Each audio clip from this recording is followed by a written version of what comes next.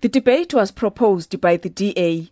However, just before the party's chief whip, John Steenhuisen, could take to the podium, ANC members wanted to stop it. And I therefore, House Chair, request you to put this motion aside so that the investigation by Parliament can reach its logical conclusion. Individuals were called in a certain committee. Whether that was investigation or how the member of the EFF has explained it. But the fact of the matter is that people were called in to come and account before Parliament. So it will only be fair and just that individuals are afforded an opportunity at least to be presented by a report. But the opposition put its foot down, insisting that it must continue. We cannot take that invalid view. We haven't asked for an opinion as to whether we want to discuss this or not. We are Parliament. This matter is not sub judice, it's being investigated by Parliament. He must go somewhere if he's got a different view. We are going to expose serious things here. There's no substance in that point of order, is my view. Secondly, this discussion does not preempt whatever may come out of Parliament's process. At the time when Parliament concludes its business, if there are any reports, Parliament will discuss it at that stage. This is not preempting this. This is a different discussion, and I'm of the view that Rule 90 does not apply. We should proceed immediately. In the end, House Chairperson Thoko Didiza ruled that the debate must proceed. It didn't go smooth, with MPs heckling each other. DA Chief Whip John Steenhuisen argued that the Oversight Committee on Public Enterprises is the right platform to conduct the inquiry into state capture.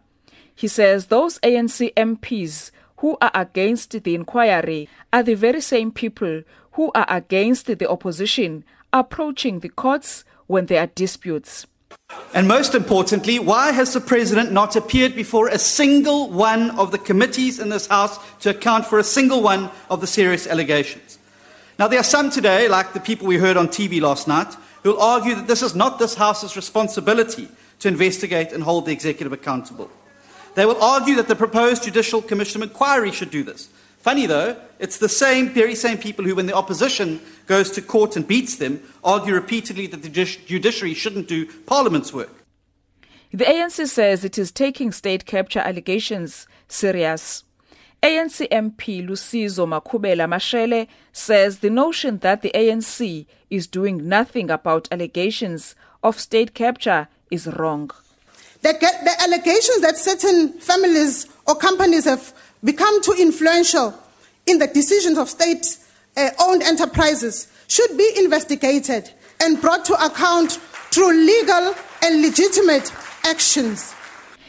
The EFF suggested that the National Assembly adopt a resolution to stop payment of companies linked to the Gupta family.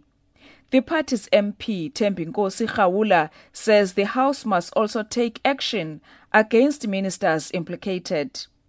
The police, Hawks, NPA and SIU are sleeping whilst the looting is taking place. It is up to this Parliament to take decisive steps before it is too late, before there is nothing left to protect, and before the level of lawlessness reach Parliament. National Assembly must pass a motion of no confidence on all ministers that are linked to Guptas. IFP Chief Whip Narend Singh expressed concern against the reported threats on some of the staff members of the committee. South Africa can be captured in the way that it is. State capture is a cancerous and festering sore in many areas of this government, but none more so in the entities that fall under the Department of Public Enterprises. These entities are looting platforms par excellence for those who are in political favor with certain elements in this government. The NFP also expressed concern on how Parliament is responding to these allegations. Mandlenkosi Mabika of the party explains. But this should not come as a surprise, considering that Parliament's effort to hold the executive to account has largely failed during the Zuma presidency.